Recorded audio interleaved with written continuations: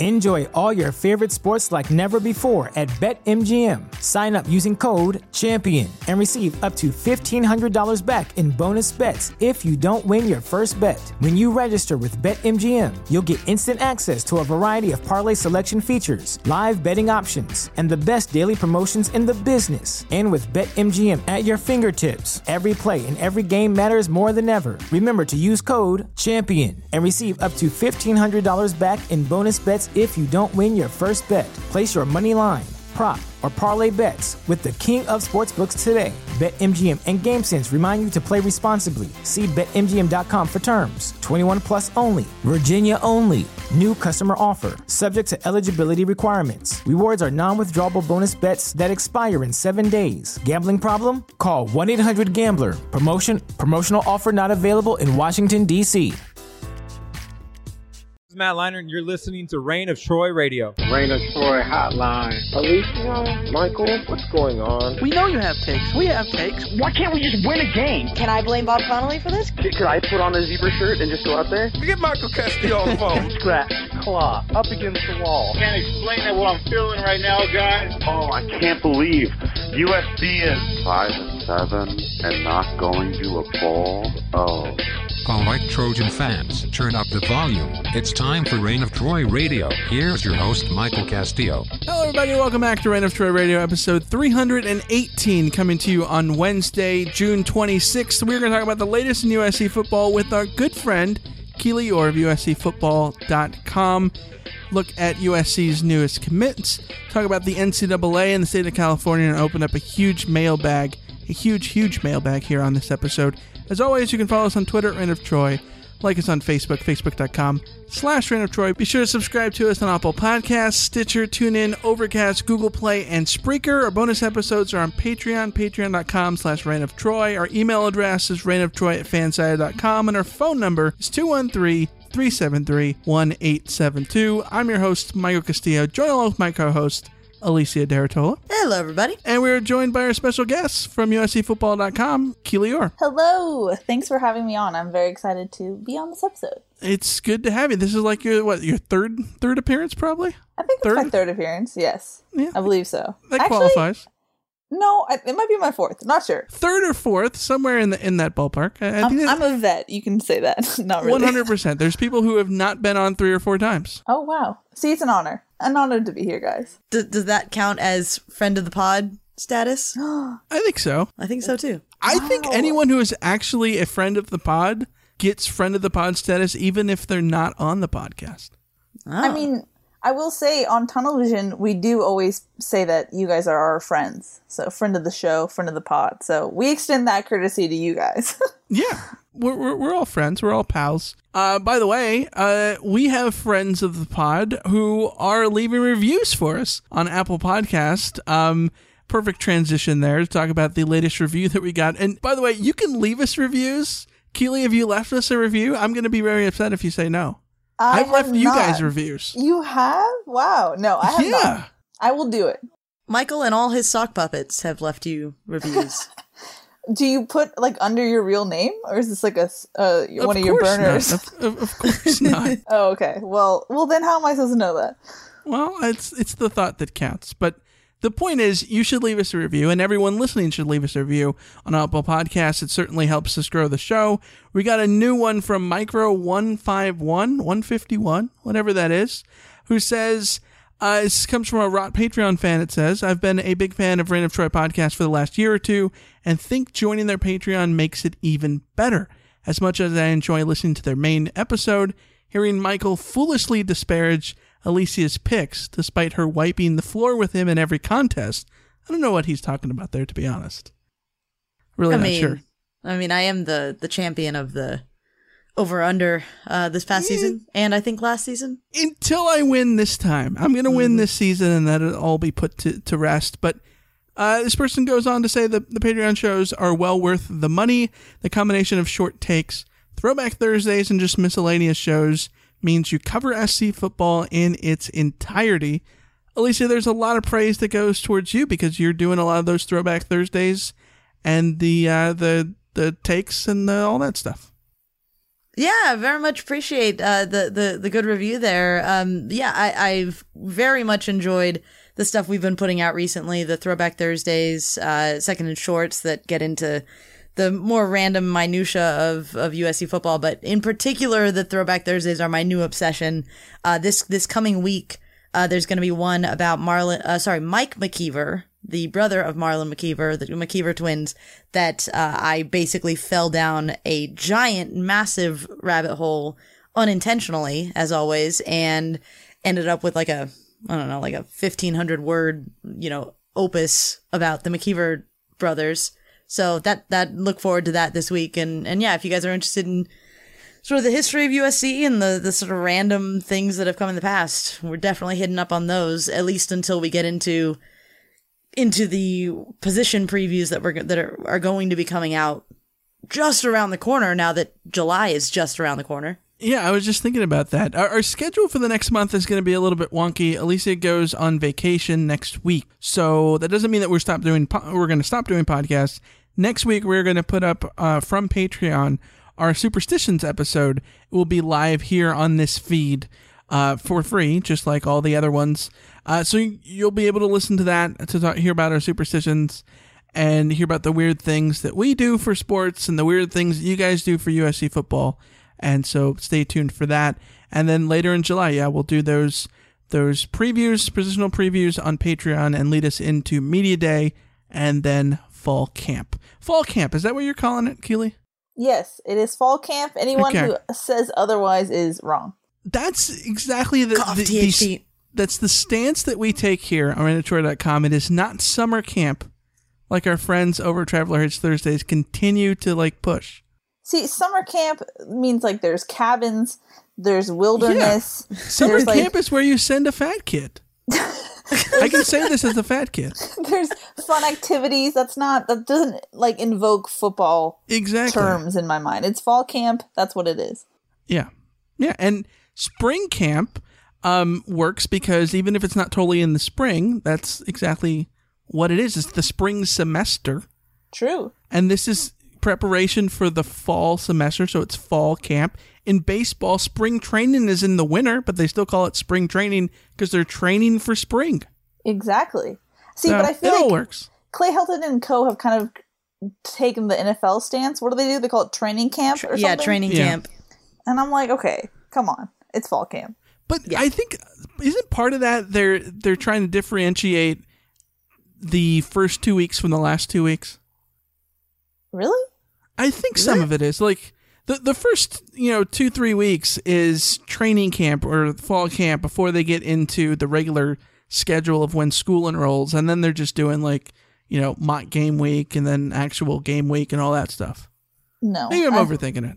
Yeah, but that's you have fall camp and then you have mock game week and then you have game week. Yeah, that's right. Fair. Yeah. All right.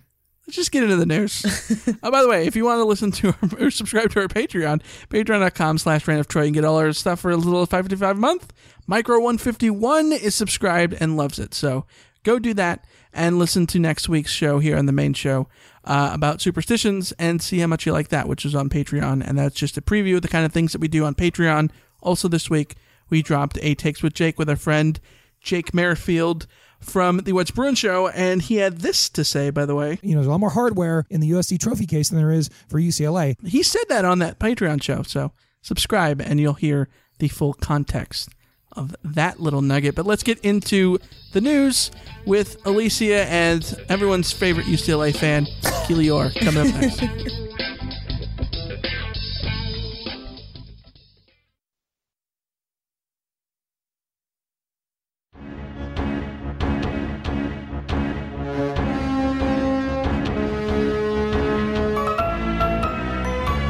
Let's get into the news here on this episode and talk about the NCAA, everyone's favorite. We have written down in our segment the NCAA versus the state of California. It's not technically the NCAA versus the state of California, but it basically is. Alicia, explain this whole thing. Yeah, so basically the state of California, the California State Senate, passed a bill last month that would allow college athletes to profit to be compensated for the use of their name, image, and likeness which is sort of the conversation that's been had around college sports as the potential way to pay players is if they were able to get almost like endorsement deals and the like. So California made the move of passing this bill that would let that go into effect in 2023, and it's currently in committee in the California legislature. So the NCAA sent a letter to the committee basically asking them to like hold up and not let this thing pass through. Because basically it would screw with everything that the NCAA does as far as amateurism. So in that letter, which USA Today had the report from, in that letter, they essentially told the state of California that if this bill passes, that schools in California would not be allowed, they would be prohibited from competing in NCAA championships. What that means is USC, UCLA, Stanford, Cal would potentially be barred from NCAA competition because allowing student athletes to profit off of their image and likeness would mean, players making money. And the NCAA is pretty much against that. So it's an interesting little battle that's going on that doesn't really mean a lot because the NCAA itself they've started a working group. They're trying to sort of figure out how this is all going to be handled. But it's just an interesting threat to make, to look at California and say, yeah, if y'all go through with this, then we're going to ban the all-time leader in NCAA championships, Stanford, the second all-time leader in NCAA championships, UCLA, and the third leader in all-time NCAA championships, USC. USC also happens to be one of the most prestigious college football blue bloods. UCLA happens to be one of the most prestigious college basketball blue bloods. Like, they're talking a big talk when it comes to the idea that they would bar those schools from competition. I don't think there's any chance that it gets even close to that. Both sides are basically playing a game of chicken. Yeah, when I saw this stuff, I was like, nope, that's never going to happen. This is one of those things that's too extreme to actually go through. But then again, we live in a world where Brexit happened, so, maybe anything could happen at this point. Keely, what's your take on this whole NCAA and the state of California thing? I just find the parallels interesting to what happened with the Todd McNair case. I just feel like the NCAA is getting more and more at odds kind of with the state of California, because in that case, in the Todd McNair case, they ruled that the show cause penalty that Todd McNair had was illegal in the state of California.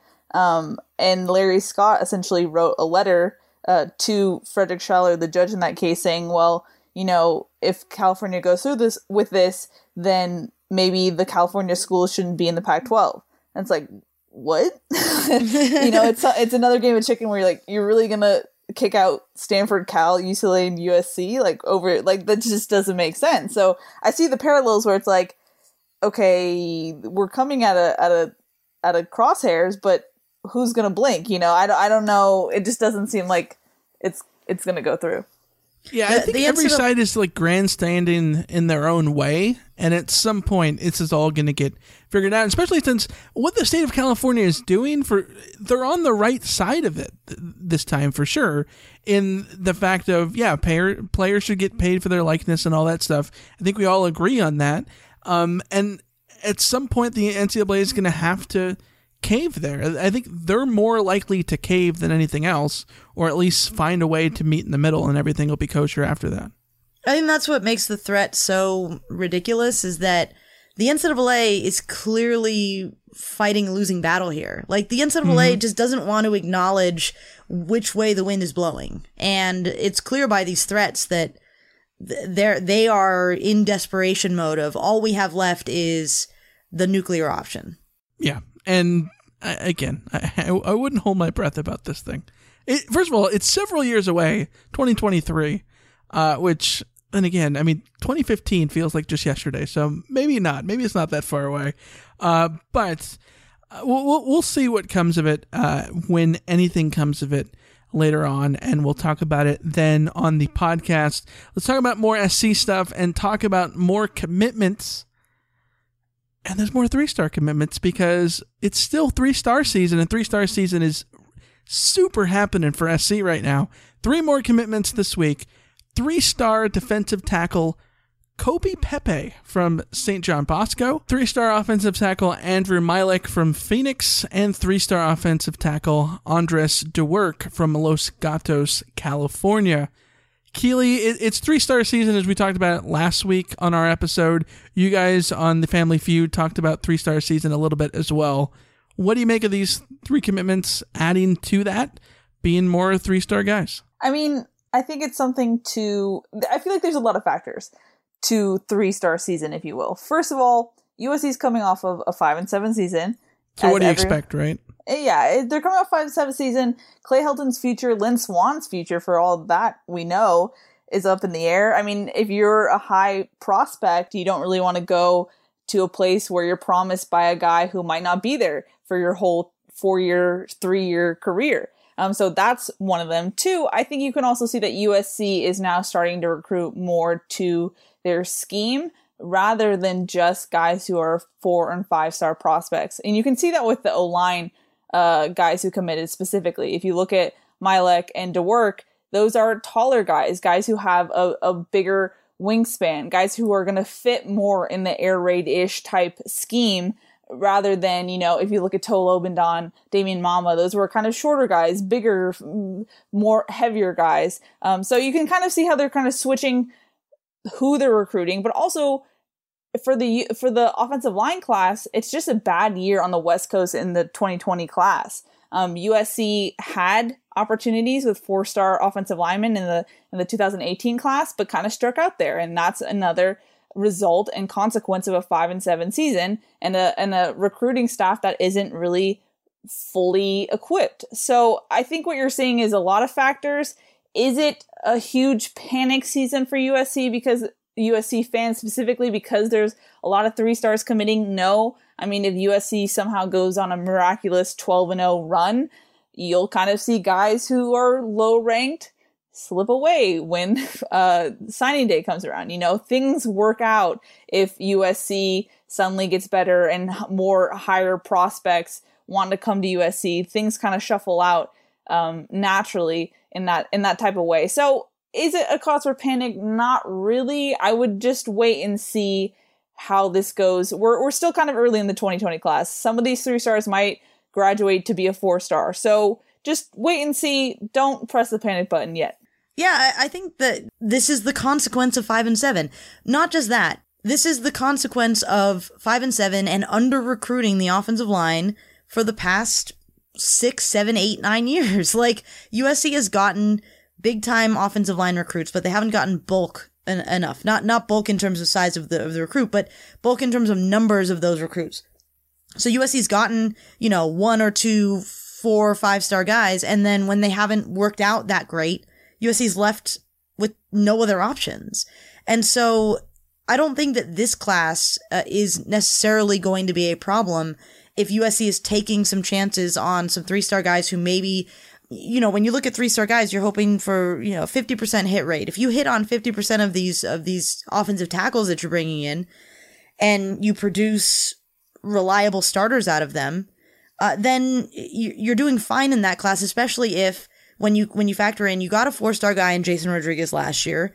You look ahead to 2021 and you really have to then go strong in 2021 in terms of the quality. But if 2020 is just going to be about quantity, that's not the end of the world. I know that USC fans, when it comes to USC's overall talent, that's not the end of the world because USC still has overall talent that they've brought in on the offensive line. So you are putting yourself at risk if things go wrong in 2019 and you end up having, 2 classes in a row that are really subpar in terms of the ceilings. But like, it's, again, you're coming off a 5-7 season. You have to be pragmatic about what you're actually able to work with. So That's the way I look at it. But isn't it slightly concerning in the sense of the whole point of the air raid is to have run that scheme with the talent level that USC has normally gotten? And right, I fully get that you're not going to get that talent at 5 and 7, but at the same point, going after guys that fit the scheme thing, doesn't that just feel a little bit disconcerting? But it's June. Like sure. My point about all of this is freaking out about recruiting in June is just adding stress to your life that is unnecessary. Right. And this whole week I've been talking about, like, you know, USC in this year or that year, 2006 or whatever, it's the number 1 class in the country. There are 11 3-stars in that class. 2017 has like 9 or 10 3-stars in that class. It's a top 5 class. Like the 3-stars that you pick up in June are not going to be the big problem. You can have all of these 3-star guys, or at least the 3-star offensive tackles in your class. And if you do well in 2019 and snap up a 4-star guy late on, I don't know who that is because, like, you know, we've talked about, there's not a lot of guys available there. Your talent level still isn't suffering. Like, I think that I get what you're saying about you want to be able to run the air raid with the great recruits that USC has, but having one class where you're bulking up on 3-stars doesn't mean that you won't have those more elite recruits available to you if you do everything right. Yeah, because it's essentially, we're in a gray area right now where USC hasn't officially run the air raid, where everyone can see it on a national level and can attract people who look at that and go, hey, I can maybe fit into that scheme. But another thing that USC, from their standpoint, I think because it's not a strong 2020 offensive line class, Tim Drevno is really looking at this and looking hard at film, looking hard at the film they captured at Elite Camp, and having to do extra legwork and really look at these guys in ways that, you know, Neil Callaway didn't really look at guys in the recruiting process. So from what we've heard from the USC side of things, they feel good about the guys that they're evaluating, and they're evaluating them more than they have in prior years. So I think from that standpoint, they're also feeling like, hey, we're doing our due diligence in this type of pool that we have, and we feel good about it. So, you know, and the big bullet point over all of this is that it's June, and USC, if they win, always closes strong. So, you know, we're going to be talking about this ad nauseum, and let's go back to it in a couple months, and we'll be like, okay, do we really have to talk about this? Yeah, I know. I had a friend of mine text me and go like, "Are we really just going to pretend that this class is going to be okay with all these 3-stars?" I'm like, dude, I've had the same conversation with people for 5 years in a row. Like, this is not unique. The 3-stars come in June and May, and people freak out about them every year. We have this conversation every year. But the last thing I want to say on this is, I know this isn't a perfect comparison, but when you think about it, like, USC recruits the 5-star quarterback one year, and the next year, what do? They go out and get their Matt Fink. They go out and get their Keaton Slovis. They go and get their 3-star guy that, you know, maybe they work out, maybe they don't. It's not a big deal. I think the best thing to do would be to look at this haul specific to the offensive line in 2019 as the stopgap year, where just having a few guys who maybe you make something of them, that's okay. But you do have to then come out and swing big time in 2021. And you do need to develop the guys who are currently on your roster. I 100% get that, but there's 5 offensive linemen that play, not 1 quarterback. Right, that's why. Secondly, last year's class was not that great of an offensive line class. I mean, you just had Jason Rodriguez as a 4-star offensive lineman. What was the last 5-star offensive lineman that SC had? Austin Jackson was a 5-star in one of the services, right? But he wasn't a consensus 5-star. It was the last consensus 5-star that SC had on the offensive line. It's been a while. It's been a long time. Right, but at the same time, it'd be easier if they were getting them every other year, like you're talking about. Right. I think that would quell a lot of these things. But the bottom line is, just win, and SC will have more access to more recruits. Well, win. That's the big thing. Just win. Stop changing your offensive line coach or having the wrong offensive line coach.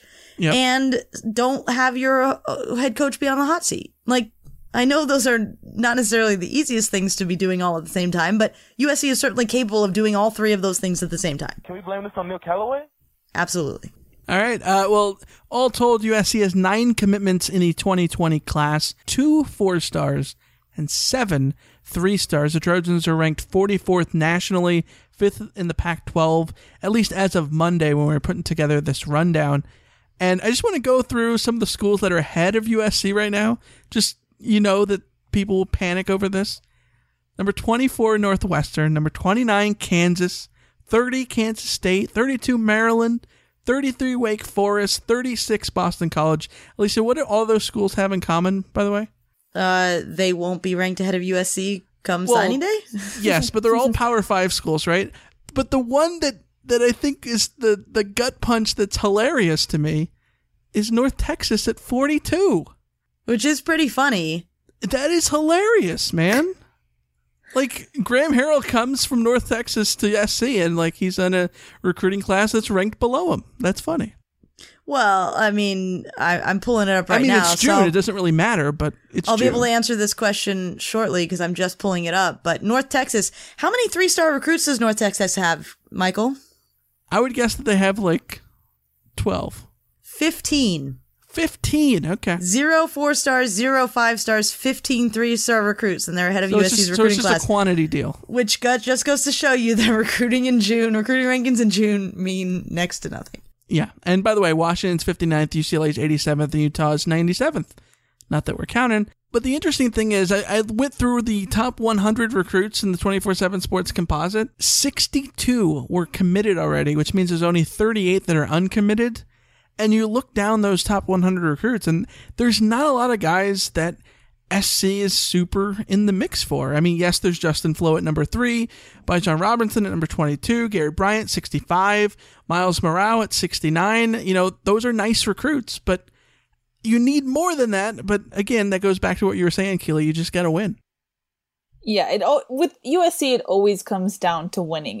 The brand name is strong enough that, everything else doesn't really matter besides just winning, and it's USC. Good location, everything else figures itself out. But the thing is this is the one year where USC couldn't really bank on that. 5-7 has a whole bunch of consequences, some that we already talked about. And so if USC can just get it together this year and not seem like a dumpster fire, for lack of a better phrase, I think it will turn out much better come signing day. Yeah, 100%. And since SC is in the middle of 3-star season, one of the big reasons for it is the camps, which have been going on throughout June. Keely, you've been in a bunch of the camps. I want to get your take. First of all, what are the camps like? Both as just in general and as a media person, what is it like covering these camps at SC on campus? Something that will shock Alicia is that there's not an SID person walking around controlling when and where we can film or shoot these players, which is you're not shocking. Stuck in a corner, behind cones with line penning you in? There's not an official media pen. We can roam. I've filmed on top of Dado Field. It's a glorious experience to roam around. Yeah, to roam around. It's so nice. So that is kind of new, and it's not new, but it's a different experience than the regular season. Of course, they're not doing any scheme or plays that are going to be exposed, so that's why they're much more chill about it. But it depends on which camp you go to. There's a different feel. Elite camp is completely different than Rising Stars. And if you want me to get into that evolution, I can. But Rising Stars, there's just a ton of parents, a ton of kids. Whereas Elite camp, it's much more slimmed down. It's a totally different setup. And USC added a 7-on-7 tournament in the last 2 years. So that's a new thing that USC is doing. And that you kind of see more younger guys. So you kind of get a whole range of events in June, but it's definitely camp season for June. Yeah, you mentioned the Elite Camp and Rising Stars and the 7-on-7. I want to know, what is the reps like? When, at Rising Stars, when there's 50 billion kids there, how many reps does a guy even get? If you're a hot prospect, how much of a look are you even going to get? Or you just go in there to be there, and then you're going to come back for Elite Camp? Well, Rising Stars is the best for the guy who is kind of in the middle. He hasn't really been invited to Elite Camp, but he's better than the average guy at Rising Stars Camp. So with someone like Andres de Work, he wasn't invited to Elite Camp, but he showed up to Rising Stars, impressed the coaches, and got an invite to Elite Camp. And so that's where you can kind of make your mark if you're an in-betweener. So Rising Stars Camp, you don't get a lot of reps. It's literally like 1,000 kids there. If you can pay, you can go. It's ranging from like 7-year-olds to, juniors in high school. To give you an idea of the span of all the bodies and where they have to put them, they paint Dado Field. So that is now a football field. They have yard markers and everything on the baseball field. So that's full. You have Howard Jones Field full, and then you have Cromwell Field full too. So it's just a lot of bodies everywhere. And then it's just, they have to put numbers on the camp shirts. It's just so many players. But then Elite Camp, it's very exclusive. You get an invite, and it's essentially like a USC practice, but for these prospects. So you get to warm up with Aaron Osmus. You do a whole Trojan workout. You get paired up with your prospective USC coach. So if you're an offensive lineman, you go with Tim Drevno. If you're a linebacker, you go with Johnny Nansen, et cetera, et cetera. And so it's kind of like a tryout if you were to commit to USC and be a Trojan. You get to do everything that they do, show up early in the morning, go to the McKay Center, get to see what that's like.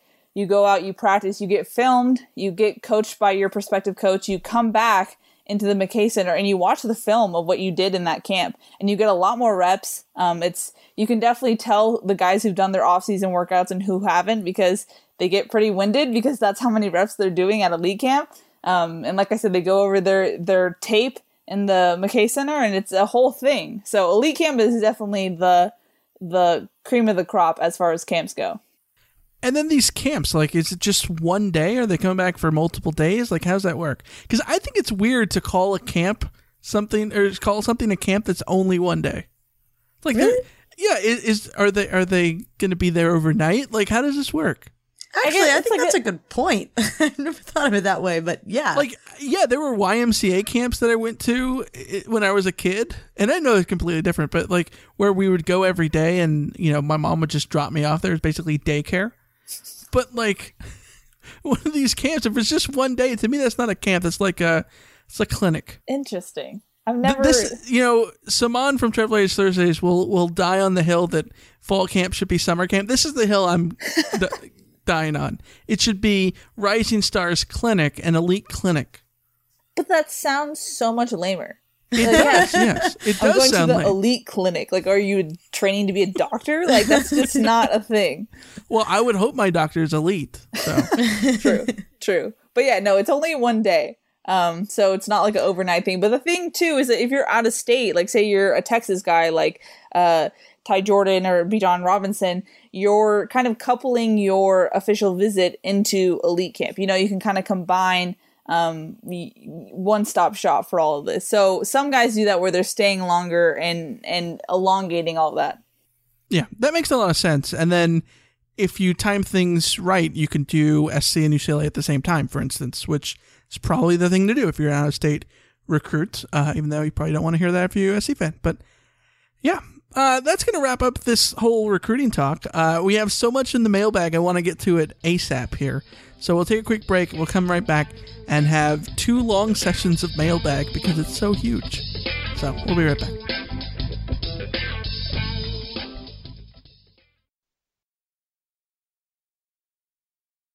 You've got mail. All right, we're going to start with a voicemail we got from our good pal, Dave the Grader in Utah.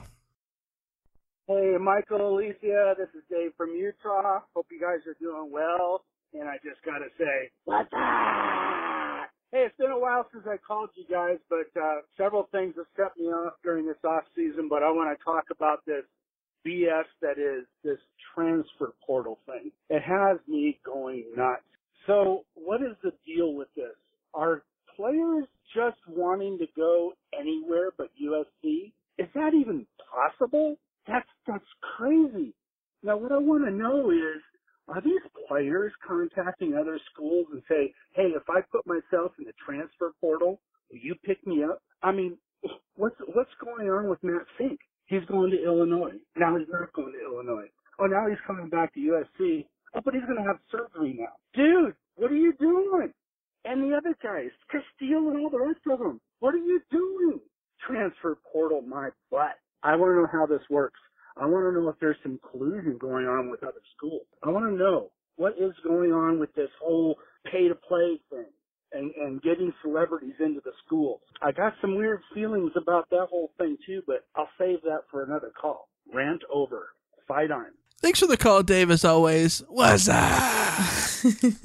I wanted to get a drop of like all the like the whole Budweiser thing, and it was so hard to record, so that's why I don't have a drop. But yeah, what's up? But yeah, Dave, in terms of the transfer portal, so the way the transfer portal works, once you put yourself into the transfer portal, you have the freedom to talk to any other school, and any other school has the freedom to talk to you. I think that might be the rush for people to get into the transfer portal, because then it breaks down all the walls, and then it allows players to have more rights that way. Yeah, I mean, I'll put it out there that I wouldn't be surprised at all if there's some sort of tampering going on. I mean, like, I don't think that there's anything like official tampering where a coach is actually contacting a player when they aren't supposed to be contacting them. But I think there are always ways around those kinds of rules. And I guarantee you that schools everywhere are doing everything that they can to, you know,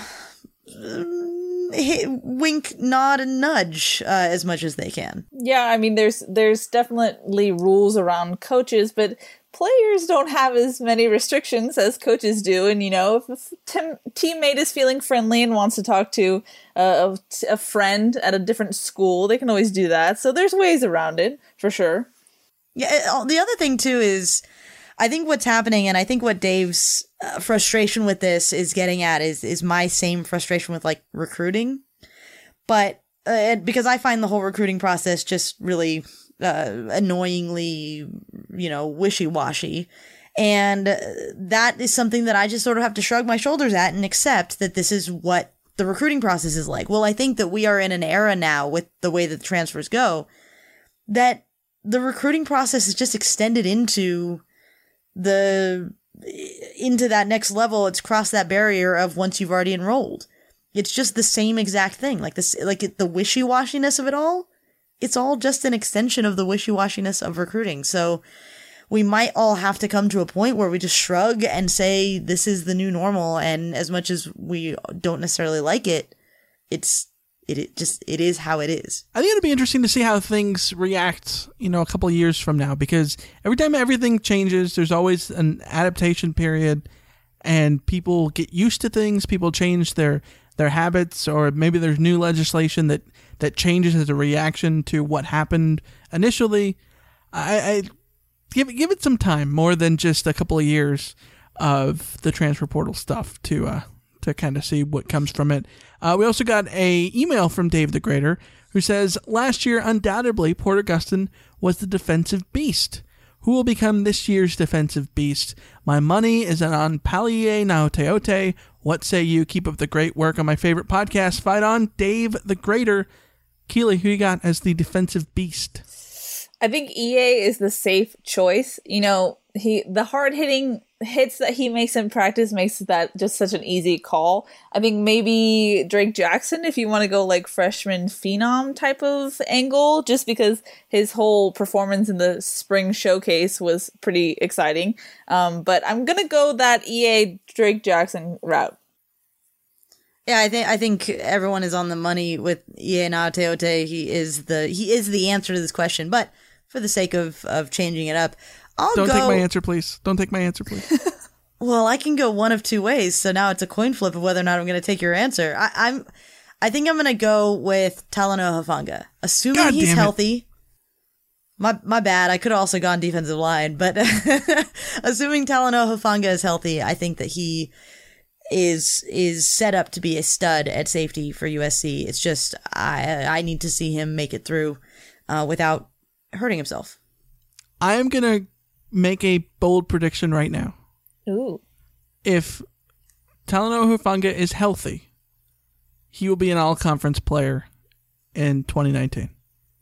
I like that pick. I don't know who else will be the...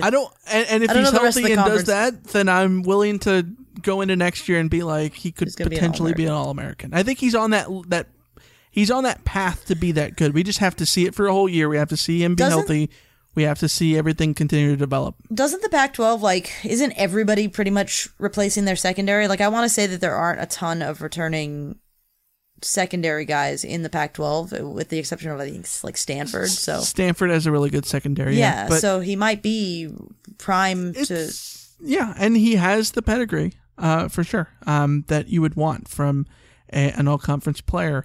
Let's go to an email we got from Dan, who says, I continue to see rumors that Urban Meyer will coach at USC. I get that he has won national championships for multiple teams, yada, yada, yada. But am I naive to think that a university with a pending and deserved 9-figure sexual assault judgment is smart enough not hire Urban Meyer? I can't think of anyone except perhaps Art Briles who would be worse for USC's highest paid, most visible post. Fight on, Dan. What say you, Alicia? Yeah, I'm of two minds here. My first instinct, my first mind here is to 100% agree with Dan. The moment the Urban Meyer thing came up, my first thought was, USC, don't open that can of worms. You can't. I'm also of the mind where part of me is willing to sell out for wins because I cannot deal with any more miserable seasons. So, I get why the equation could turn towards sell out for the wins. But I think that the smart thing to do would be to say, don't try to relive the past with Urban Meyer, especially since, Michael, you're concerned about his health stuff, the trend of him, always burning out wherever he ends up. I think the smarter thing would be to not make the Urban Meyer hire, make the right hire of the younger coach who is the next Urban Meyer, but be able to identify that coach. Being able to identify that coach is a lot easier said than done. Yeah, I mean, this is just such a Pandora's box exercise. I mean, on our podcast, Shotgun's whole thing is that he doesn't even like entertaining the idea of possible head coach replacements if there's not an opening. So I could go that route. But, it would be the smart thing for USC not to go down that route just because there's so many other scandals that they're just trying to handle right now. And we don't know what Carol Folt is going to do, what she thinks about her priorities, whether Lynn Swann, the athletic department, is a priority or is it the other things. I don't know where she falls on that, and she's definitely going to have a hand in a new hire if Clay Helton is fired. But I definitely think it's a smart thing for USC to do to not touch Urban Meyer. But have we known USC to do the smart things? Not necessarily all the time, so I don't know. On the plus side, he's got no USC connections, so... True. Well, this is the thing that drives me up a wall, right? Who if we said SC should go get? Someone who's won national championships, someone who has no USC connections, someone who's done all these things. What Urban Meyer is in that sense is exactly who SC should go out and hire. But also, and I think Dan is right on this, if you're USC in the situation, the context that SC is in, which is having a 9-figure sexual assault judgment settlement that they have to pay out. I agree that Urban Meyer's sins are not anywhere close to Art Briles or anybody like that, and that he would deserve a second chance in a grand scheme of things. At the same point, SC is not the school that should be giving that second chance based on all these other things. Well, SC doesn't... You have to have goodwill built up, and USC doesn't have the necessary goodwill built up, right? For the move to not be anything but a sellout, anything for the wins, because that would be the thing is, if USC had a better reputation on these kinds of things, USC could say, "Listen, we're going to try to give him a second chance and rehabilitate, and we're not going to take any crap or anything like that." Except that USC can't say that. What USC would be saying by hiring Urban Meyer is literally anything for the wins. Yeah, and I'm convinced that Urban Meyer is going to be Jose Mourinho. That if That's SC goes the out, scare, yeah, goes out and gets him, the luck will have run out. The well will have dried, and I maybe that's me just talking myself into my position. I don't know, but the thing that Matt Campbell. The thing that I can't wrap my mind about is that, I feel like part of the reason why Clay Helton was such an attractive hire for Pat Hayden and company was that he was kind of the antithesis to Lane Kiffin and Sark, where he was so wholesome. He was this guy where you're not going to have a scandal off the field or whatnot with him. And so to justify to go from Clay Helton to Urban Meyer, then what are we doing? It does all of that, right? What are we doing with Clay Helton? Why did you choose Clay Helton for that reasoning if you're just going to turn around and hire Urban Meyer? It just doesn't make sense if that's been your reasoning this whole time. Yeah, and then the other way you could do it is, well, because he wins, and at the end of the day, people care about winning more than anything, which is true too. You would think. Let's go to a Slack message from BJ in Inglewood who says, what group are you looking forward to seeing improve the most, or which inexperienced group would you love to see mature before your eyes, like the DBs, the O-line, or the D-line, Keely? I had thought about, after we had answered that first question about defensive guy, I'm really looking forward to seeing what the J2 Felles, the Brandon Peelys of the world kind of do in this second-ish third year. J2 Fele has had moments where you're like, wow, how did he make that play? How did he do that? But then he'll have another play where you're like, ooh, J2 Fele, what are you doing? That consistency is not there. Brandon Peely, even Clay Helton admitted, he kind of had a sophomore slump.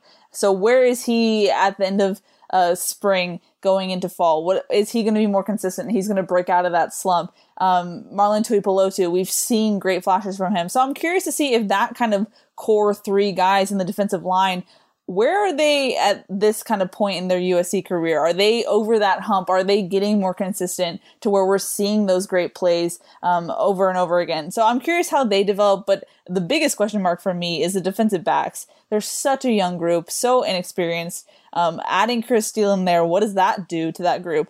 That's something in fall camp I'm definitely going to be watching for. How does that group mesh and mold together is a big question mark.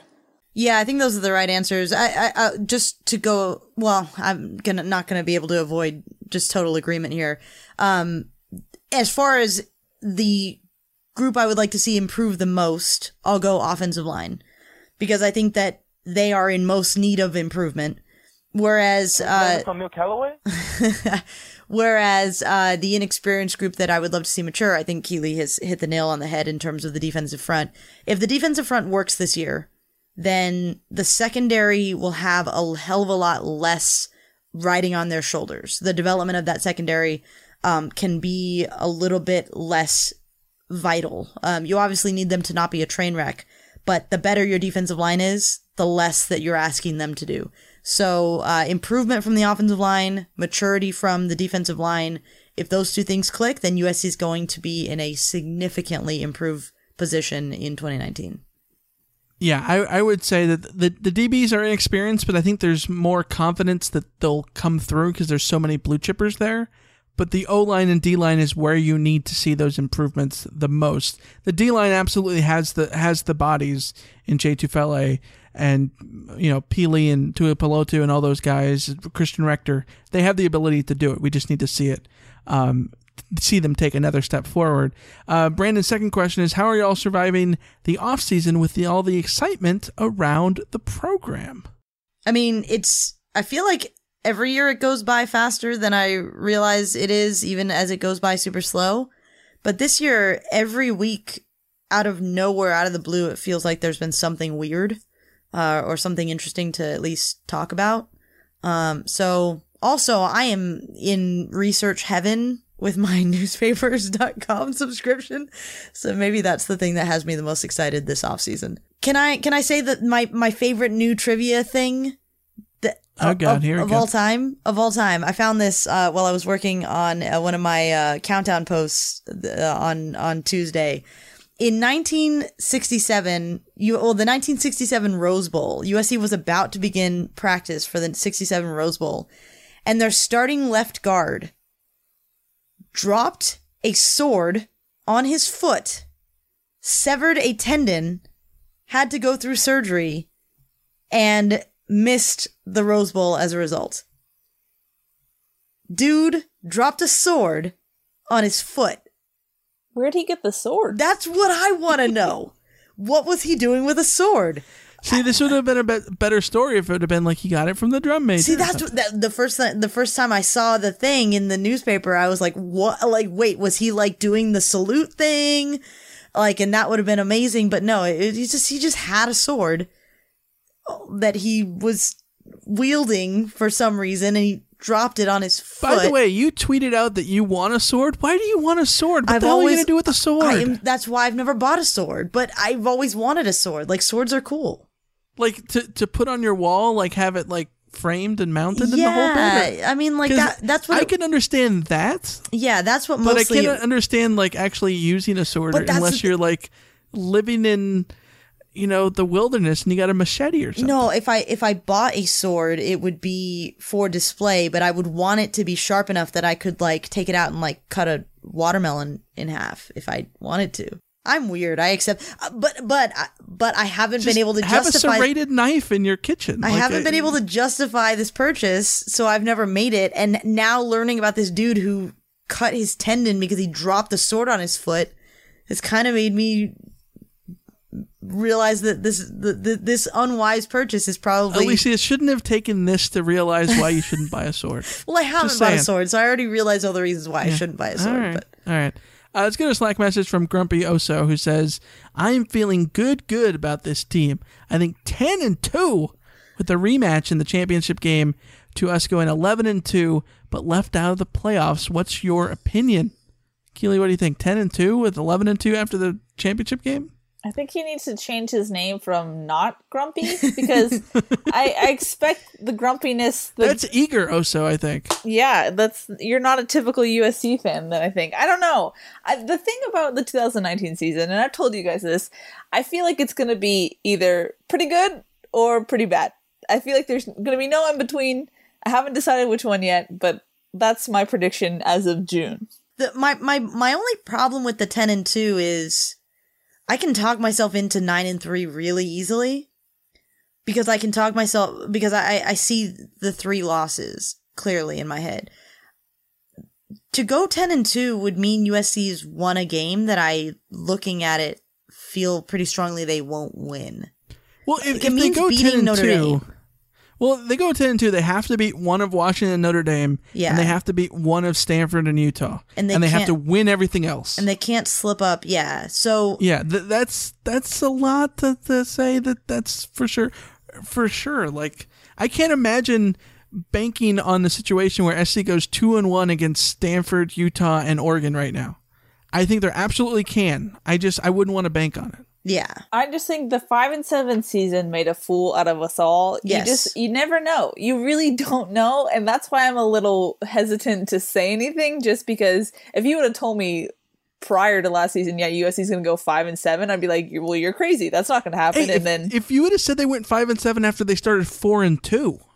Yeah, exactly.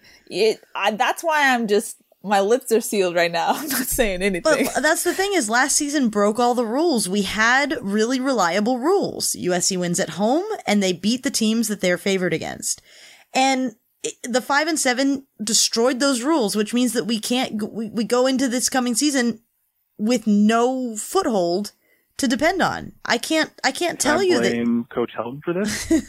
I can't tell you that USC will beat Colorado because I don't know.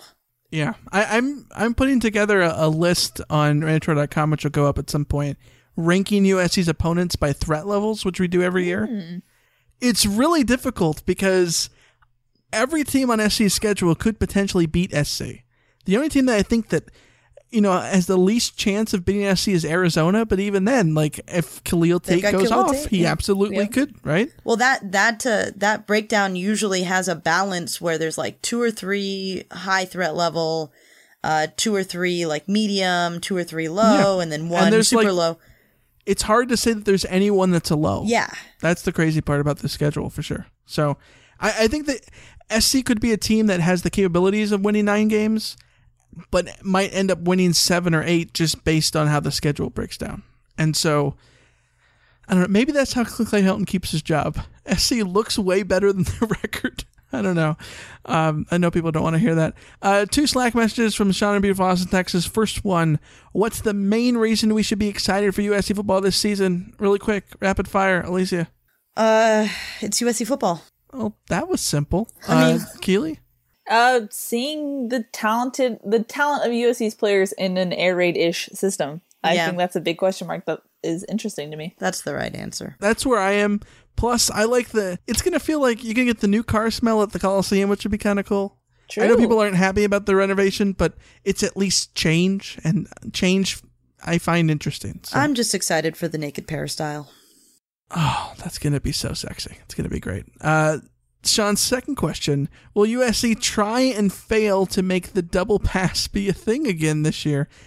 When I read this question the first time putting it in the rundown, I was trying to think, was that something the SC was doing last year? I don't remember. No, wait, because I think it was the ASU game. And I think it was Tyler Vaughn's to Michael Pittman. And I think it was a touchdown. That's right. Because in that game, he returned a punt, he threw a pass, and he caught a pass for a touchdown. Right. Okay. And the crazy part is that USC lost that game. Maybe that's why I don't remember it. Because hey, that was during that 15-minute stretch. That was the glorious 15-minute stretch. Yeah. That's right. Mm-hmm. Yeah. Mm-hmm. Yeah, I don't know if they're going to continue to do that. But well, okay, I assume every now and then. Why not? I assume that air raid coaches are all big fans of trick plays, but I can't actually say whether or not Graham Harrell did trick plays at North Texas all that much. So I don't know. Yeah, I have to stay tuned for SC's first game against Fresno State on August 31st. But we have so much more from the mailbag we're going to get to just a second. We'll be right back.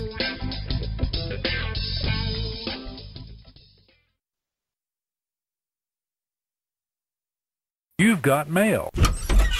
All right, let's go to a couple of really fun questions from our pal Alex Pogue, who says, I have a few questions. First one is for Keely. What is it that Ryan is seeing at practice, or at least last season, that makes him believe JT Daniels is better for the new offense than Jack Sears? Do you feel the same, or are you a Sears believer? See, I think Ryan is under the impression that anyone in that offensive scheme system last season was going to fail.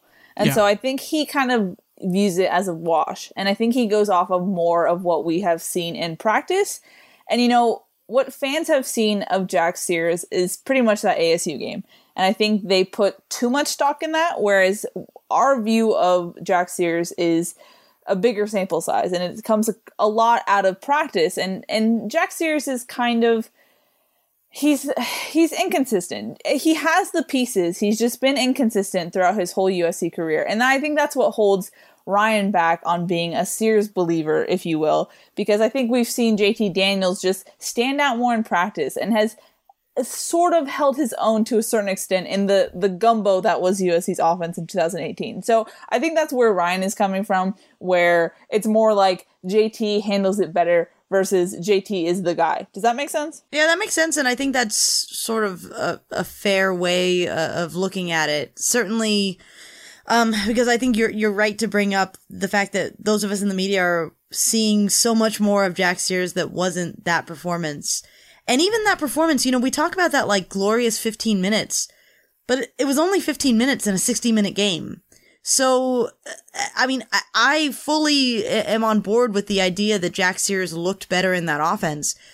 But also, USC scored on a double pass from Tyler Vaughn's. They scored on a Velus Jones, like, sweep. And it wasn't... the only time in the history of the earth that ever happened, yeah. Yeah. But, like, so Jack Sears wasn't flawless. He was positive, but the offense wasn't exactly moving super well in the first quarter or the fourth quarter when they needed to be. So, but those 15 minutes happened, and those 15 minutes were so beautiful. And the thing I go back to is Max Brown, his video breakdown of that game was, I thought it was great. You go back and watch it on the YouTube. It's fantastic, where he says what SC did, which they cut the field in half. They made his reads all, you know, towards one side of the field, and he was rolling out all the time, and it was going to make his life easier and make the offense simpler. They didn't do those things on a consistent basis for JT Daniels. So if he would have been running the offense SC had in the Utah game, would he have been as good? No. Also, Utah was better than ASU, but it would have been completely different. I think if we would have seen more of Jack Sears, it would have been different. And I think that kind of sucks that we saw the whole grand scheme of things from JT Daniels, and at the end of the day, seeing 10, 11 games from him, it wasn't good, all told. But for Jack Sears, we only saw the good stuff for the most part. Yeah. And so it makes their perceptions completely different. And I don't think that's fair to either one of them. Right. And I think like my perception going in is I prefer the style that Jack Sears would bring, but you also have to take into account JT Daniels won that job fair and square at a fall camp. I think we all agree JT Daniels won that job at a fall camp. And the assumption is that with this new offense, with this better scheme, JT Daniels is still the best quarterback on the field for the same reasons that he won that job coming out of fall camp. Right. Yeah. Until it changes. I think it's just a product of how frustrated USC fans are of how USC's offense has looked. Yeah. You know, if you're going to have some success, I think fans just grabbed onto that, whether or not it was rational. It was just like, look, this kind of worked. Why aren't we going with this? And when you actually dig deeper into it, it doesn't make as much sense. Yeah, it's kind of like the Oregon State game. Like they were going to make things simpler after they got rid of Neil Callaway in that Oregon State game. And yeah, the offense looked to move a little bit easier in the Oregon State game, but it was Oregon State. And you kind of learned that at the end of the year anyways. Alex's second question, this is Keely's favorite question of all time. You need a 2-point conversion for $1 billion. And if you fail, you go to prison for 2 years.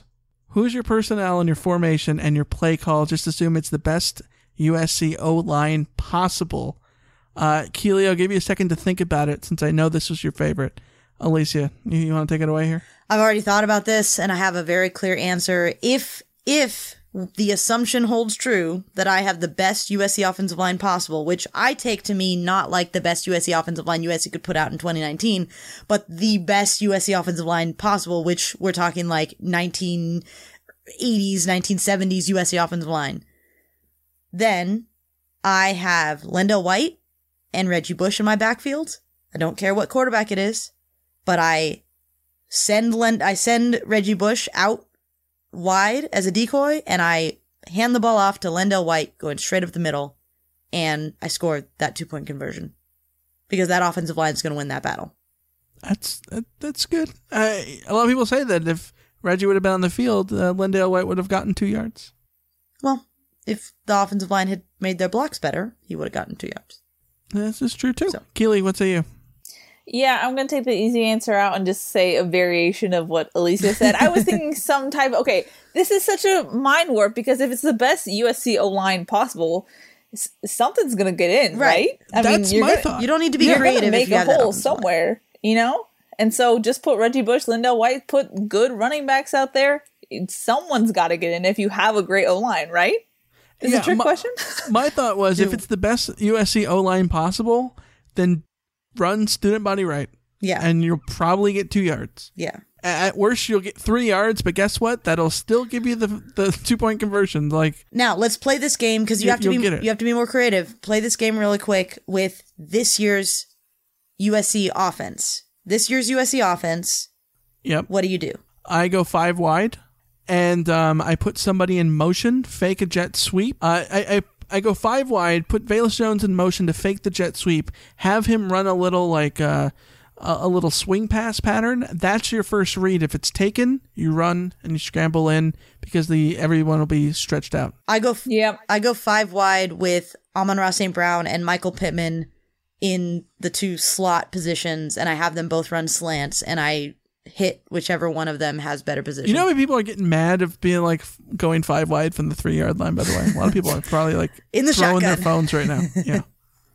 What was that tight end play that they ran in the Texas game? The throwback. Mm-hmm. Yeah, that's a good one. The Texas ran, yeah. Yeah. Stanford kills that. I want to say Utah killed Stanford USC does with that that a lot. SC scored a touchdown against Oregon in 2015. They threw a touchdown pass to Petit. I like that. Scramble to the right, look back, throw back to the left. I like it too. Yeah, I like that too. Or just go play action bootleg. And either have a tight end to dump it off, or just take it yourself if you're the quarterback. If anyone but JT Daniels is the quarterback, I'm on board with that. Yeah, that's fair. You can make that package for Matt Fink. There you that go. shirt worked The Matt against Fink package. UNLV. Remember that? Good times. It was a good 2 plays, 1 play, whatever the hell it was. Let's go to a Slack message from Top Trojan Fan.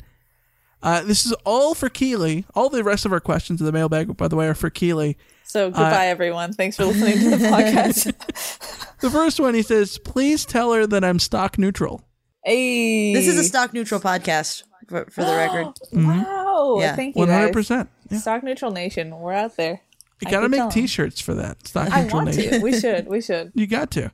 But Top Trojan Fan says, this is for Keely. How do you find positivity at best, or the ability to deal with all of the negativity as a bare minimum, since you have been covering USC? We all know how much negativity has been surrounding the team and the university, and as Alicia can attest, it can really affect someone's mood and mindset. I mean, it's not like you were there reporting through the Pete Carroll era and got all of the good times. In this case, it's been mostly bad. To me, that would make things like the Penn State game much more meaningful. What are your thoughts? This is when I interject, that you've been around the bad the whole time since you were a UCLA fan during the Pete Carroll era. Wow. You put me on blast every time I come on this podcast. No, yeah, I mean, to give you an idea, when I first started interning at USCFootball.com was right around when Josh Shaw, that whole thing happened.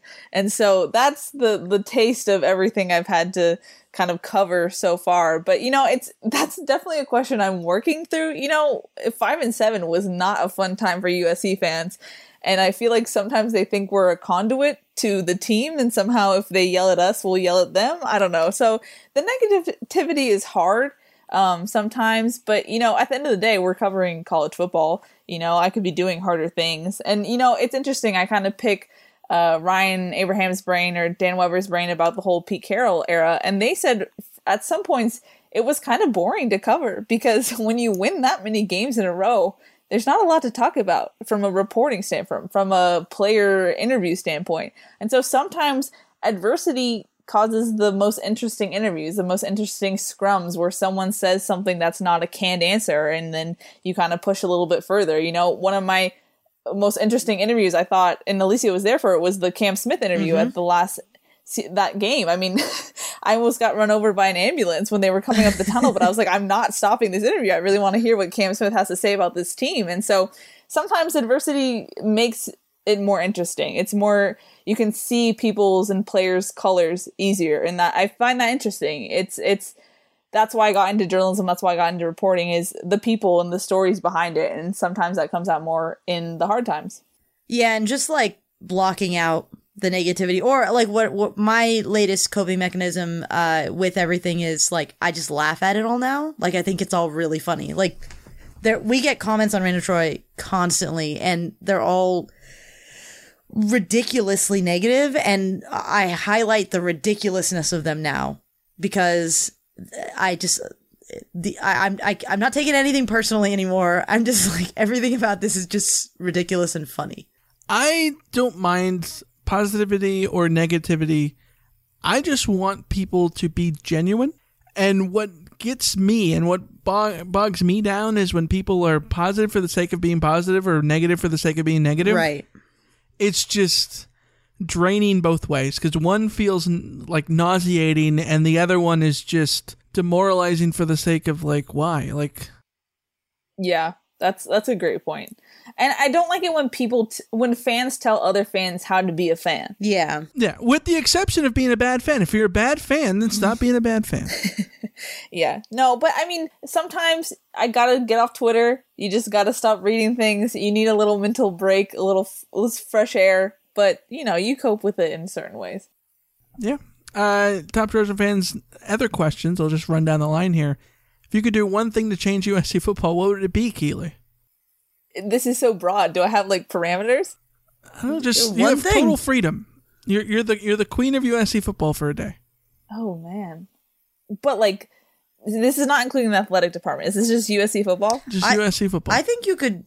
The athletic department has an impact on USC football. I think you could. That's true. If you're doing the thing that I think you want to do, go for it. I would immediately look at everyone on the staff and see who is extra weight, who's not, and totally revamp the recruiting staff. Really, like, put in staff where there needs to be staff, whether it's in the strength and conditioning, recruiting. USC is so far behind on recruiting as far as what the Alabamas, the Clemsons are doing. It makes a big difference. So maybe injecting that to make the program better if that's my interest. But if I'm going to be self-serving, I would make the media pin much larger. Thank you. And no restrictions on filming or whatnot. So I would go with the latter answer because that's really what I'm interested in. But if for USC fans' sake, I would say really helping out the recruiting staff. Yeah, like you could just go up to Dato Field the whole time. They could just put up bleachers around Howard Jones Field, and you could just walk up and down the bleachers. All I would shade, honestly, yeah. Well, the shade would be a big thing, but honestly, all I would ask for is let us shoot one-on-ones. That's it. Let's shoot one-on-ones. Yeah, no scheme, no nothing. Just I'd make a whole like. We'd have drinks, refreshments, umbrellas, fans during fall camp. You have no idea how ridiculously excited I am to see what the soda situation is at the New Coliseum press box. Like, is this fountain drinks? Is it going to be another fountain? Is it going to be, or is it going to be like the Rose Bowl where they're going to be bottles? Is it going to be stupid like ASU, like Arizona, where they put out rows of No, that was cups? That was Utah. Oh, was that Utah? Oh, yeah, Utah. Which still doesn't make any sense because they literally hired people to just hand people sodas. Like, it's a waste of a person. In a little tiny little cup. It's a waste of labor. Yeah. Like, I don't understand it. I don't get it. Not that people should have jobs. So great that people have jobs. But it's just, I don't know. It was weird. Top Georgia fans, next question. How has her job changed now that they do live broadcasts with live callers? Ooh, it's definitely scary. You know, Chris Trevino screens our calls, and sometimes he'll text me like, not sure about this one. And so I'm kind of going in blind, like, okay, what does that mean? And the thing, too, is that there is kind of a delay. So if we say something, people don't get that you have to kind of wait and then respond. So then, like, I'm afraid that everyone will start talking over each other. So that stresses me out. But yeah, I have my finger hovered over the mute, the drop call, very, like, I'm ready to pull that button as quick as possible. Have you had so far, any? I don't want. No pranks yet? No pranks. I mean, we did have like one caller who we know, like he's called to the podcast before and like Ryan's met him. So we kind of know him and he kind of prank called. But Witherspoon, yeah. Well, no, not him. It's the same dude. It's the same dude. Spoiler alert. So, but I don't want to like jinx it or invite anyone, but we haven't had like legit callers. I did get a marriage proposal once, but you just tested it. By the way, if anyone prank calls, tell them that Raina Troy sent you. No, I'm kidding. Don't do that. Do not do that. No, Michael. be nice to Keely. Do not do that. That would be terrible. No, then you guys would hate us. Then we wouldn't be friends of the pod anymore. Yeah, we'd be ex-friends of the pod. Yeah. Tragic. Top Georgia fans, next question. Does Ryan really eat all that much Trader Joe's food? He does. Now, it's a little cringy when he does his Ryan recommendations and gets that Trader Joe's spot in there every week. But, you know, he does eat that much Trader Joe's. Yeah, Trader Joe's is great.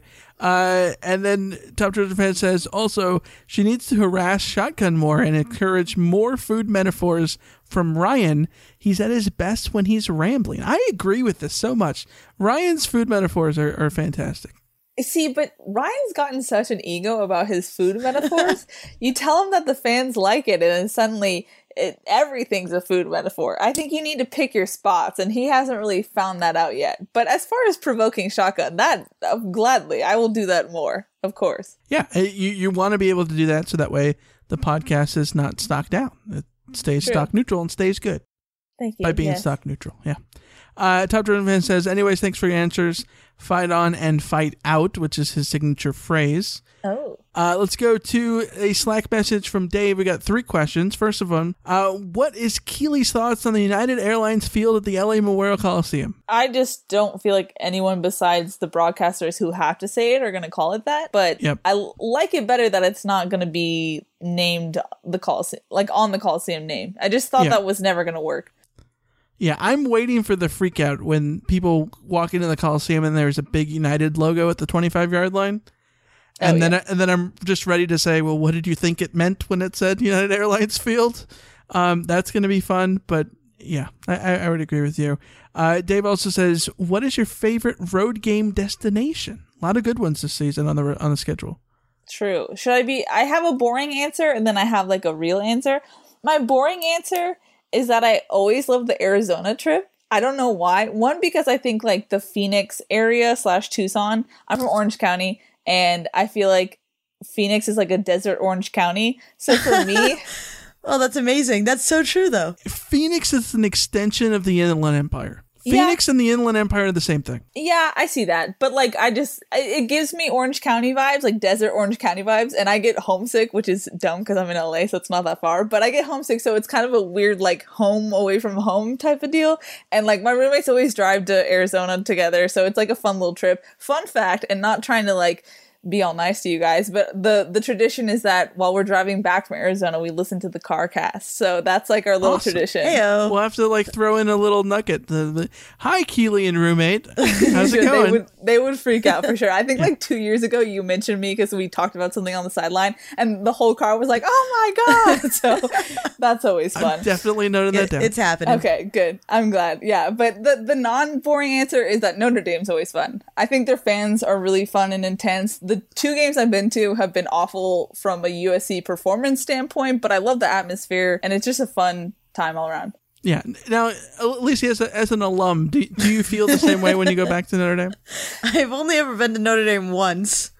Yeah, because you did online classes. It was the same time you went to Notre Dame, and it was beautiful. And Notre Dame fans were really, really pleasant to be around. I was in a Notre Dame section, so it was nice to be around mostly friendly people. And yeah, great trip. So Chicago's in terms of road too, games, so. Yeah, in terms of road games, are you doing all the road games this year? That's the plan. And fun fact, UW is going to be the last stone in my Pac-12 Infinity Gauntlet, if you will. That's awesome. Yeah, Nice. So I will complete all 12 with UW. So I'm excited for that. That's my goal. I don't know when that's ever going to happen for me because I've been to all 8 of the bottom 8. It's the top 4, the northern 4 that I've not been to. So we're going to the Washington game. We'll check that off. Wazoo is the real tough one to try and check off the list. Yeah, which we've decided recently, like, this is so stupid that, you know, we haven't made a Rain of Troy trip out of going to Wazoo because apparently we have free lodging up there. My family lives just outside of Spokane. Like, they live on the Idaho, in Idaho. But like right next to Spokane. And you never mentioned this. Never thought of it. I literally just discovered that it's an hour and a half away from Pullman. So like, wow. Yeah. Well, you have to you drive through Spokane to get to Pullman. Yeah. Yeah. How did you not connect this? And people stay in Moscow. Or Moscow. They call it Moscow. Yeah. No, which is in Idaho. Yeah. My family lives in Post Falls, Idaho. Like, I was never thinking of this. So yeah, for the future. SMH. Next question from Dave. Was Keely into Game of Thrones? And if so, how did she feel about the final season? So, no, I was not a Game of Thrones watcher, but for some reason I decided to like revel in how angry everyone is. So I'd always like read the tweets and like be like, oh yeah, this name that I kind of know did this. Oh, that's bad. You know, so like I would talk to my friends. It's validating you're not watching? Yeah, not even that. I just like, I like watching the experience of the fans kind of hate it all. Is that weird? You like watching the train wreck? Watching the Twitter reaction was kind of fun. But no, I did not watch it. My mom watched it and would complain to me and I would have no idea what was happening. So now I'm curious, as someone who didn't watch the show, can you give a synopsis in like 30 seconds of what happened? Because I'm convinced that a random person could. I've never seen a single Marvel movie, but I can tell you what happens in a lot of them because so many different people tweet about the crap. I could tell you, like, just based on that, I've like had osmosis and I can tell you exactly how Infinity War ends and the other one, whatever that one was. No, okay, this is going to be really embarrassing because I'm totally going to botch this. This is what I picked up. Something about Bran and really him the whole time. Why are you going to do that I don't know. And then something about like something about a three-eyed something. I don't know. Yeah. Jon Snow and a wolf dog. Something that ghost that made people sad, happy. Don't remember. You're which hitting one. a lot of bullet points. Yeah, this is very good. Keep going. Something about the episodes that weren't written by those guys. Those were the good episodes, and the rest were like meh. And then it felt like they were smushing everything just to be done with it. Mm-hmm. And then just to be done with it. That's what I got. I think it sounded like you watched all the episodes. I think you hit the major talking points. You only missed the one major talking point, which is they turned Danny evil. But yeah. Oh, and a Starbucks cup. Starbucks cup. Yeah, Starbucks cup and a water bottle and laptop charger. Yes. There's I didn't hear the laptop charger one. There was a scene where when Stannis is being killed, or after he's killed, you see a laptop charger underneath his feet.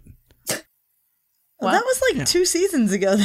It was several seasons ago, yes. A long time ago. But yeah, that's a fun fact. Sorry if we spoiled it for anybody. Oops, yeah. You should have watched it. Let's go to a Slack message from Top Trojan Fan. What is Keely's favorite food? Oh, I hope I upset you. But Michael, we haven't even discussed that we're super tasters. Yeah, we're both super tasters. One of you is a super taster. I let you use one of my extra tests, and you ended up being a super taster. Right, but my test made us skeptical about your test, where it had to like become sour for you. That was a little sketch. That's all I'm going to say about that. Okay, whatever. But as the elite club that we are in as super tasters, I don't know. I'm gluten-free, not by choice, but if I wasn't, I love carbs, so maybe like a good mac and cheese or like a good salty Wetzel's pretzels, that would be my I'd go to. See, I think Sinful Cinnamon is the best Wetzel's pretzel. Really? Nah. Yeah. See, but like I would rather go like savory versus sweet in that category. I am with you. I'm not a person who craves cake. I'm a person who craves fries. Yes. So like when people are like, I'm craving candy. I'm like, no, candy doesn't sound remotely good to me. I'd rather have a burger. I'd rather have a slice of pizza. Oh, I crave candy. I crave sweet all the time. I crave it all, to be honest, but I kind of go more carby than sweet, but it depends. But fries, I will always be like, I will be full and they'll be like, oh, fries, I'll have some. There's an extra fry pocket in my anatomy. And I think we've discussed this before. Burger first or fry first, or you mix? Well, it depends. Like, you might have asked me this, maybe. I don't know. Oh, what do you say? I usually eat one and then the other. It's usually burger first, then fries. See, okay, I think it depends on the place, because like a place like Chick-fil-A, those waffle fries, when they're warm, that's just delicious. So I have to go fries first. But like a place like, have you guys ever been to Ruby's? It's like a Southern California thing. Have we ever been to Ruby's? I don't know. Some people don't know. Yes, I've been to Ruby's. Ruby's is one of the great places that gives you the extra cup when you get a shake. Yeah. Yes. Like if I could have one last meal, it would be at Ruby's. I freaking love Ruby's. But Great place. Ruby's, I do a mix of while I'm eating and also save for last, because they keep well. So it depends on place. You gotta whet your appetite with a few fries, and then you gotta eat your burger, and then you gotta fill up the rest with your fries. Yeah, I would go with that. I think that's the general. And then we're talking gluten-free. What is the best kind of gluten-free pizza? Are we talking cauliflower, rice flour? Ooh, I don't know. I think if you go like brown rice kind of tastes bearable. Cauliflower, you're definitely getting a veggie sense to it. I've heard so many people say that you need to try the cauliflower one. I'm like, just the thought of it makes me want to gag. I love cauliflower, so I hate cauliflower. Really enjoy cauliflower pizza because I like cauliflower on its own, so it works cauliflower for me. Is if someone saw broccoli and was like, how do I take all the good stuff out of broccoli and just leave this white stuff? I prefer cauliflower. I just don't feel like it doesn't really have a taste, does it? It does, but it's a very distinct taste, but it doesn't have a taste the way that broccoli has a taste. Like broccoli has more of a taste. Broccoli is great, yes. But cauliflower is good. Cauliflower with like a cheese sauce. My mom does that. No, broccoli with a cheese sauce. No. I'm very anti like those type of. You don't like broccoli and cheese? It's good, but it's not great. It's just like too much cheese. It's just not good. It's not a good I love combo. a broccoli like like a broccoli soup that's basically half cheese. That's my favorite. Broccoli cheese. Yeah. I'm so mad at Chili's that they got rid of their broccoli cheese soup. Did they? Yeah, they got rid of it years ago, and I have not forgiven Chili's, but I still love Chili's. So, yeah. Anyways, another question for you, Keely, comes from Pete in Sherman Oaks. Hi, this question is for Keely. Is Tommy LaStella juicing? Thanks in advance. I'll take my answer off the air. Go Bruins, Pete in Sherman Oaks. Now, I'm fully convinced that Pete is you, Michael, and you wrote this question as a troll. I would never do such a thing. This was an email we got from Pete in Sherman Oaks. No way. See, I just think it would be perfect if it was you because you're a bitter Cubs fan. You miss Tommy LaStella. It just makes sense. I do miss Tommy, but he is juicing, right? No. The Angels are clean and they're perfect. Except for the record because they suck and it makes me sad. Oh, here's a question for you two. My brothers are all, two of my brothers are Dodgers fans. One of my brothers is an Angels fan. And they have been in this epic battle for the last week in our family chat group on Facebook about who the better player is, Mike Trout or Cody Bellinger. Or Cody Bellinger? Yes. It's Mike Trout. Like, come on. Thank you, right? Yeah, this is an insulting question. Right? Okay. Yes. I was can't curious about stand Michael's Cody Bellinger answer because here. of his stupid batting stance. It bugs me. Oh, well, like he's so upright and has like this big loopy ass swing. Like it bothers that is the me. most Michael reason to not like somebody I've ever heard. Yeah, trust me, batting stances make or break a person. Another reason why I can't stand Albert Pujols is because of his swing and how when he finishes, he does that slow-mo stare and like watches the ball go. Like bothers me. Once again, bane of my existence. Bitter Cubs fan speaking. Wait, but is this question based on that Vox graphic of Bellinger and Mike Trout? Yes. Where they cherry picked weird stats to make him look better than Trout? Yes. How about the one that was Trout and Rizzo and had like all of Rizzo's best stats are about the same as Trout's? That was great too. Okay. I might be thinking of that graphic. I'm not sure. My brother, one of my brothers shared the graphic that was comparing Bellinger to Trout, and my brother, who's the Angels fan, was like, "This is bullcrap." And then I'm technically an Angels fan, but I really don't watch baseball, so I can't really claim it. I was looking at it going like, but those stats are dumb. Like he had 40 more at bats and like this, that, and the other thing. Like these are all insignificant. But Bellinger's a better home run hitter, Trout's a better player and a better hitter overall. There you go. That's very simple.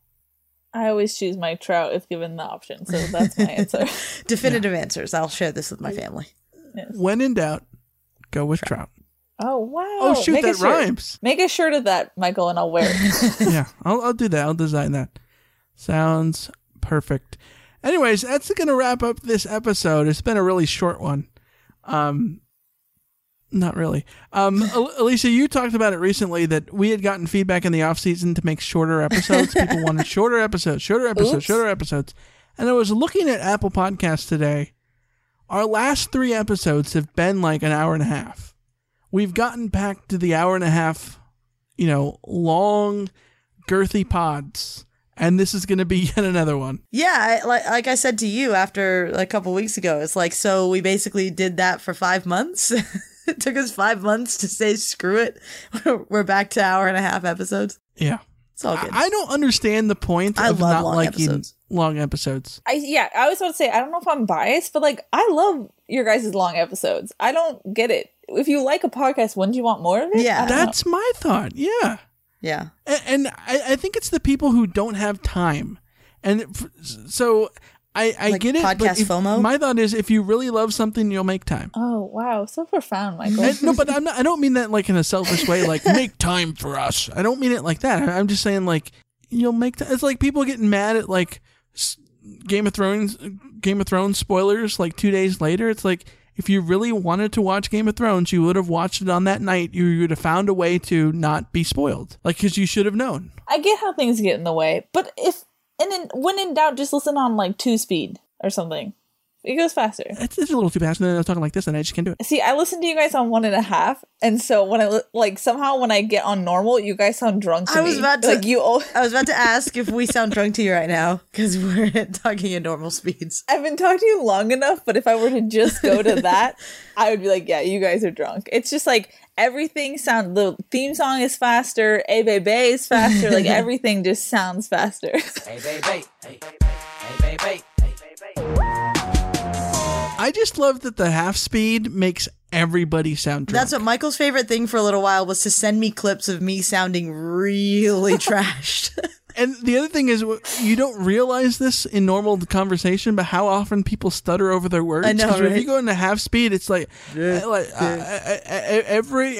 word is just stuttery, because I think that they need to run the ball more, and if they run the ball more, I think there would be a better offense. I can't wait to listen to that in half speed. It might sound, well, listen to that at 2-speed. It might sound normal. Oh, good exercise for all of us. Yeah. Anyways, it's been super long. Probably nobody's still listening, but if you are, what's the code word to tell us that you're still listening? Keely, pick a code word. I told people once to tweet at me a pineapple if they made it this far. The pineapple emoji. Hey, I was drinking pineapple kickstart, mango pineapple kickstart, so it's on theme. We can make it cauliflower since we're talking about cauliflower. No, do a baseball emoji. People have that, and it's universal. All right, baseball emoji for the Cubs. Yeah, first place, Chicago Cubs. Boo. Hey, we took 2 or 3 out of you guys, so that's all that matters. Whatever. Yeah. Anyways, that's going to wrap up this episode. As always, you can follow us on Twitter, Reign of Troy. Like us on Facebook, facebook.com/Reign of Troy. Be sure to subscribe to us on Apple Podcasts, Stitcher, TuneIn, Overcast, Google Play, and Spreaker. Bonus episodes on Patreon, patreon.com/Reign of Troy. Our email address, reignoftroy@fanside.com, and our phone number, 213-373-1USC. Alicia, give us the final word. The final word can be cauliflower. Gross, disgusting, garbage, trash. I had roasted cauliflower recently with like a chimichurri, like seasoning sauce on it, seasoning powder on it. The only thing worse sounding than that is hummus. Oh, I like hummus. You know what hummus looks like? Baby vomit. Ew, Michael. It does. It does. Like really tasty baby vomit. Baby vomit and cream of wheat. You mix it together and that's hummus. Oh my gosh. You know I'm right. Oh, Lord. No. Wrong. I haven't had cream of wheat in a while. Maybe I should have cream of wheat. There you go. Anyways, that's it. Until next time, we'll see ya. See ya. See ya. See ya. See ya.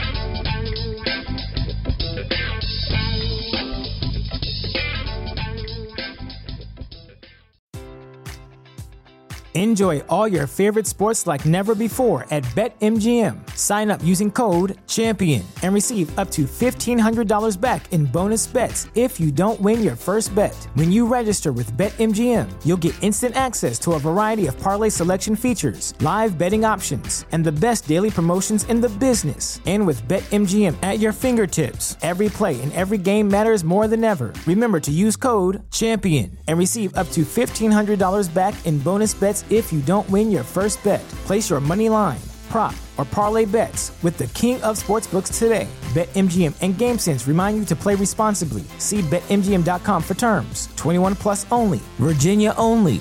New customer offer. Subject to eligibility requirements. Rewards are non-withdrawable bonus bets that expire in 7 days. Gambling problem? Call 1-800-GAMBLER. Promotional offer not available in Washington, D.C.